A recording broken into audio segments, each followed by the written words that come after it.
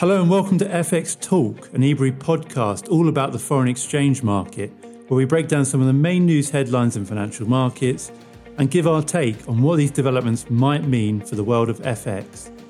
My name is Matthew Ryan, Head of Market Strategy here at eBri, and I'm joined as always on the podcast by two of my colleagues, our Chief Risk Officer, Enrique Diaz-Alvarez, and Senior Market Analyst, Roman Zaruk.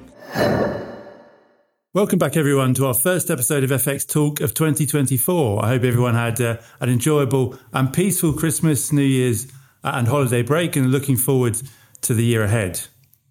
On our last episode of FX Talk before Christmas, we discussed the fallout from the December Big Three central bank policy meetings and gave our thoughts on what we thought were the most surprising performances in FX in 2023.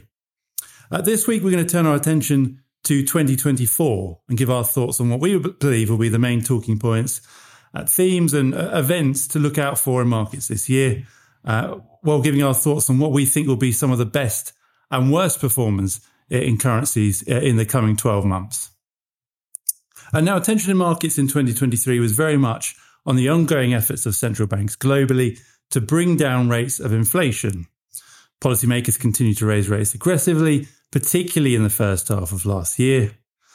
While this has helped bring down rates of inflation, it has also contributed to much weaker growth in many instances, most notably in Europe. But focus has now very much turned to when these central banks will start cutting rates, both the timing of the first rate reductions and the extent of easing expected in 2024. Activity data is also likely to be highly important this year, as investors are now fearing recessions in the major economic areas, including in the US, which performed very well in 2023. And the investment environment is likely to be complicated further by political events, with the US presidential election and the UK general election, the two noteworthy political events that are set to take place later in the year. But what do you both think? What do you see as the main drivers of currencies in 2024? And perhaps maybe give us a taste of some of your main calls for currencies this year. Well, clearly the pace and the extent of central bank cuts will be the driver, at least in the major currencies in G10. The key, in my view, will be whether this surprisingly strong disinflationary trends that we saw in the last half of last year continues into this year. The issue for me is that going from 6% core inflation that we had midsummer to 4% is going to be a lot easy. It was relatively easy going from 4%, which is the rough levels we are everywhere, to 2%, which are the central bank targets, will be harder. And especially since we're starting to see wages, which are much stickier than prices, settle at levels that are consistent with more than 4% inflation than with 2% inflation. I think that the current expectations of central bank cuts are likely to be disappointed. Cuts are likely to be fewer in number and later in the year. And I think that overall that may be a positive for currencies like the euro. But any appreciating trend in the euro will be a mild one because both the Fed and the ECB will be constraining their ability to cut rates. In the first couple of quarters, or maybe even the 3 quarters of this year, I think the attention should focus primarily on rates.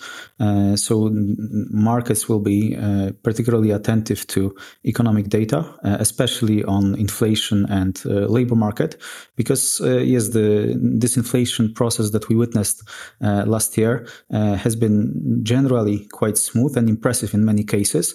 But this last stretch of disinflation may prove to be, to an extent, a challenge, and the situation in the labor market will probably be one of the more important things with regards to seeing how this develops. So yes, definitely the attention should be on that in main economies. But towards the later stages of the year, the attention should move to politics with the US elections coming up. Also, there are, I feel, a lot more geopolitical risks right now, that some of them have materialized and they are still with us, and they will be lingering in the background. But we have, of course, war in Ukraine, which is still ongoing. There is the Middle East. We have some other risks with regards to China and perhaps also Korea. So there is a lot of things, a lot of headlines which could shift the markets at unexpected times. So I think that, we should be attentive to everything that is going on, not only in macroeconomic news. However, when it comes to a broader picture of the environment for the FX market, I think we should probably see limited volatility, not such significant swings that we have been accustomed to in previous years. I think that in general, the high beta currencies should be doing relatively well, especially those which seem undervalued. So I'm thinking probably the Scandinavian currencies when it comes to the major currencies. And I generally am optimistic when it comes to emerging market currencies and risk sentiment in general. But at the same time, I don't think that the huge rallies are in store in 2024. I think any gains that those currencies will be able to realize will probably be rather limited. And in case of some EM currencies, especially those that seem expensive on the valuation basis, I think that they perhaps will not appreciate or even may lose some of their earlier gains. And those currencies would probably be currencies such as the Czech koruna or Mexican peso. So yes, I generally think that perhaps a bit of a calmer year than the ones that we had in the past few years is ahead of us. Yeah, well, as clearly as you mentioned, I mean, I think central bank policy is obviously going to be very important still certainly in the near term. The last 2 years has very much been the race to terminal interest rates, whereas the next sort of year or so, I think, will be the opposite, and we'll see the race to the neutral level of interest rates among these major central banks. Now, obviously, we won't see the return to the post-financial crisis, 0% interest rates, but expectations for how quickly we get to those neutral levels, whether that be, say, 3.5% in the major economic areas, will obviously be very important for currencies, at least in the sort of first half of this year. But as we've mentioned, I think this is also one of the biggest years for politics that we've seen for some time. Particularly for those that either trade or have exposure to sterling against the dollar. The last time we had a US presidential election and a UK general election in the same year was as far back as 1992. That's over 30 years ago. It was actually only a year after I was born. And before then, you have to go all the way back to 1900 for the time before that, before we had both the US and UK elections in the same year, which shows just how uncommon this is. Not only will they take place in the same year, but it could well be the case that we could see both of these elections within the space of around about a month or so. If you consider we also have elections in the European Parliament as well this year, obviously that tees up a highly eventful and potentially volatile second half of the year. And I think it would perhaps be maybe a little bit naive to suggest that this year would be a quieter one. I think with central banks globally looking likely to cut rates perhaps even more aggressively than we had thought a few months ago, and with all those uncertainties surrounding the elections, not just the results of the elections, but any potential policy changes. I would perhaps push back against your sentiment, Roman, that we could see a quieter year. I actually think it may well be an even more eventful one than we saw last year, if you take into account the potential ramifications from these elections. Perhaps towards the end of the year. Absolutely, I think that would certainly be the case. Let's move on to our second main topic now, and we'll turn our attention to our expectations for the global economy. Now, the performance of the global economy looks likely to remain key for financial markets this year, particularly amid a number of challenges to growth, namely tight monetary conditions, still very elevated inflation, particularly in the core indices, which strip out the volatile price components. We're seeing signs of a cooling in labour markets, albeit only relatively modest signs of weakening so far. We're also likely to get reduced fiscal support due to the end of cost of living programmes. And as we mentioned, political uncertainty will be very high towards the end of this year, notably, of course, in the US and the UK. Now, the IMF is expecting global growth to remain roughly similar this year relative to 2023, although it sees a little bit of a disparate performance whereby economies in the likes of the US and China slow down, whereas those in Europe perhaps pick up pace following a very underwhelming performance in 2023. But do we agree with this assessment? What are your guys' thoughts on the global economy this year? Do you see a better performance or a slightly worse performance? And what are the main risks to growth do you see in 2024?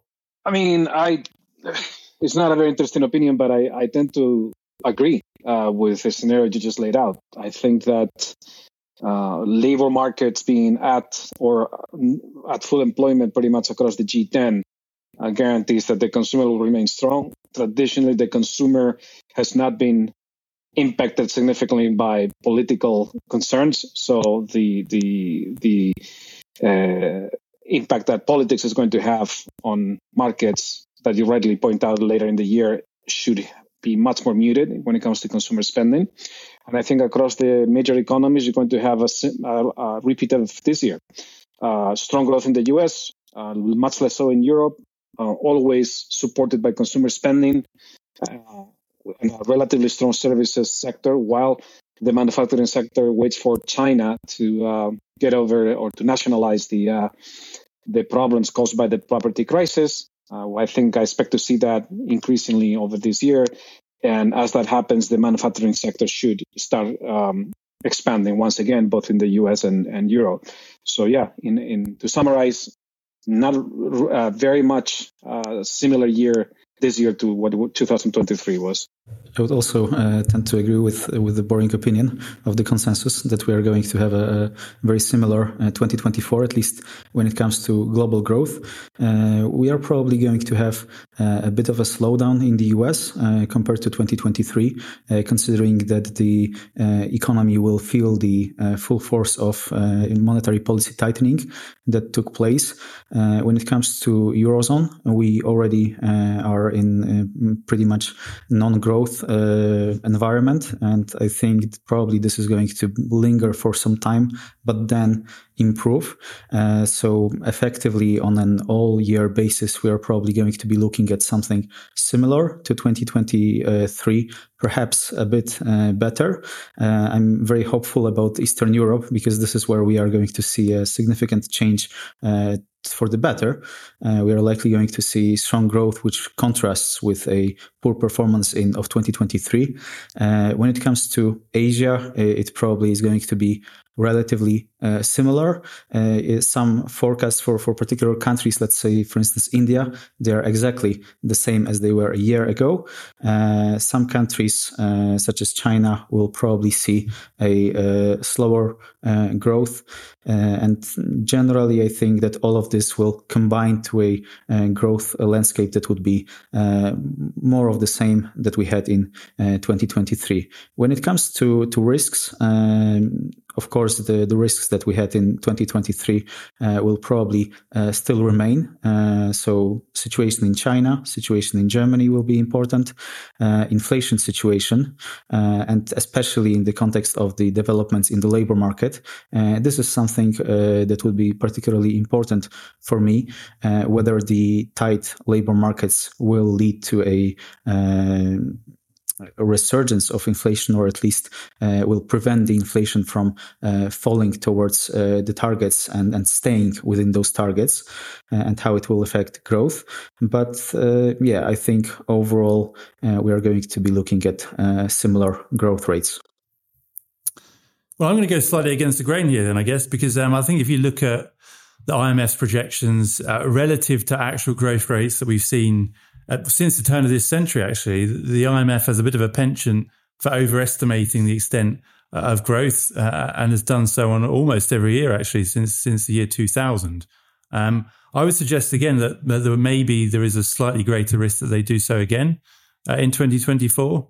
On the one hand, we will have lower rates of inflation, notably lower energy prices relative to at least 2022. Central bank interest rates have peaked. Real wage growth is now positive, which should be supportive of the growth outlook.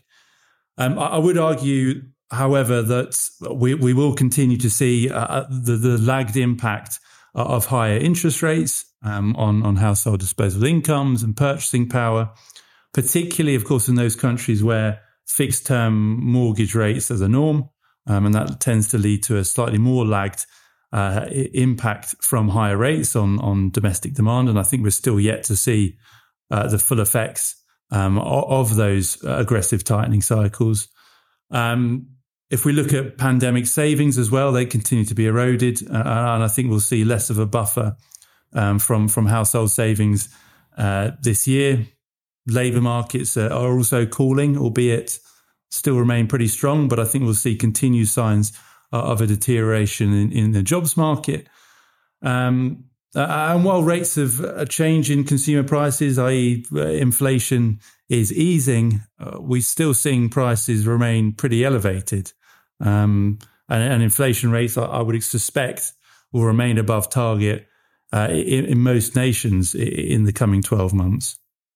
And if, of course, you throw in the uncertainty created by political events, as we've mentioned, particularly in the US, UK, I would suggest that the balance of risk maybe maybe pointing to slightly weaker growth in 2024 on the whole. Particularly, I think if we consider how well the US did last year, I don't think we'll see a repeat performance this year. And given the uncertainties that we're seeing in China, particularly with regards to its property sector, I think that's going to provide a stumbling block to growth this year. And I think it may be difficult, at least, to see stronger growth this year relative to 2023. Great. Let's move on and wrap up now with what we think and give our opinion on what we think will be the best and worst performers in the FX market in the coming year. Now, it could be individual currencies, or it could be a region that we think will either outperform, first of all, and then underperform relative to its peers. So over to you guys. Maybe perhaps we'll start with Roman this time, just to mix it up a little bit. So Roman, which currency do you think will outperform this year and why? And then maybe give us an example of which currency you think will underperform. And again, a reason as to why you think that would be the case. When it comes to the outperformer, my pick would be the Japanese yen. It was heavily sold off during the previous year. It looks very cheap on a valuation basis. And we are awaiting shifts in monetary policy, which should be supportive of the yen. So on the one hand, we are likely going to get, at least in my opinion, some tightening from the Bank of Japan. And contrasting with it, we are going to have rate cuts in main economies, which should support the currency. So this would be a choice, and I think it probably is the most obvious choice when it comes to outperformers, particularly in main economies. When it comes to underperformers, I would also pick a safe haven, this time a Swiss franc. It is because it's just so expensive, contrary to Japanese yen, which is very, very cheap. And I think that the Swiss National Bank will move towards cutting rates with inflation being under control. I don't think that they would hold off for too long. And in general, even in recent month or so, we have seen a significant appreciation of the Swiss franc. So it gotten even more expensive. So based on the valuation and based on the expectations for monetary policy shifts, those would be my two picks for the outperformer and underperformer. Well, my turn. At this time, you stole them from me. I think that it's the case you laid out for both of those is unimpeachable. My only worry would be the level of consensus that is developing around how expensive the Swiss franc is and how cheap the Japanese yen is. But the fundamentals are unimpeachable. I'm going to do a couple more exotic picks on the outperformer. I would pick the Chilean peso, which has been the laggard among very well performing Latin American currencies. I think that the market has been worrying too much about how quickly the central bank has cut rates relative to its peers, and has not paid enough attention to the improvement of the political situation there. We have probably the best outcome of the recent constitutional tussle, which is Chile will neither have a right-wing or a left-wing constitution. It will remain with the existing one, which I think is the best case scenario for investors and for macroeconomic stability. That's for the outperformer. The underperformer, a currency that I'm very worried about is the South African rand. We have serious tail risks with an election coming up in 2024. State that continues to struggle to provide basic services like security, electricity, and so on and so forth.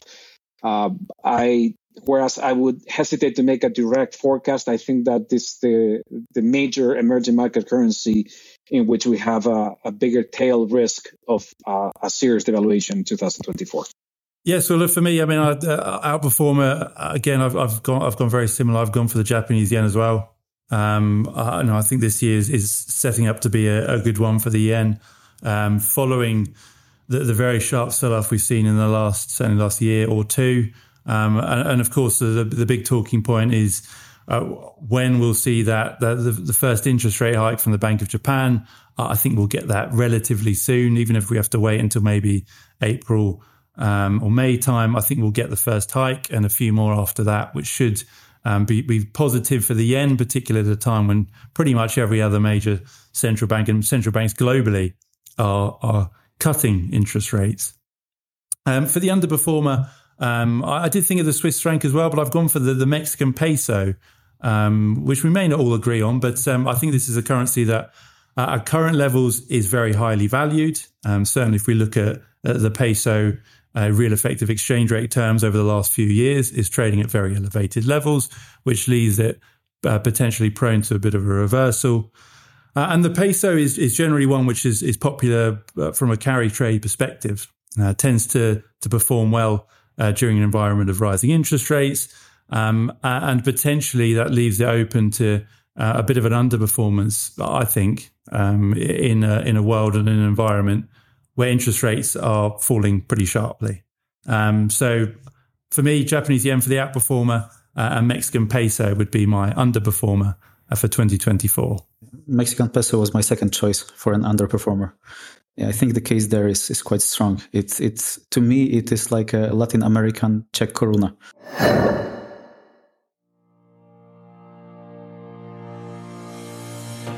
And that's it from us. If you're keen to hear more about our thoughts on the FX market, visit eBrief's website or follow us on social media.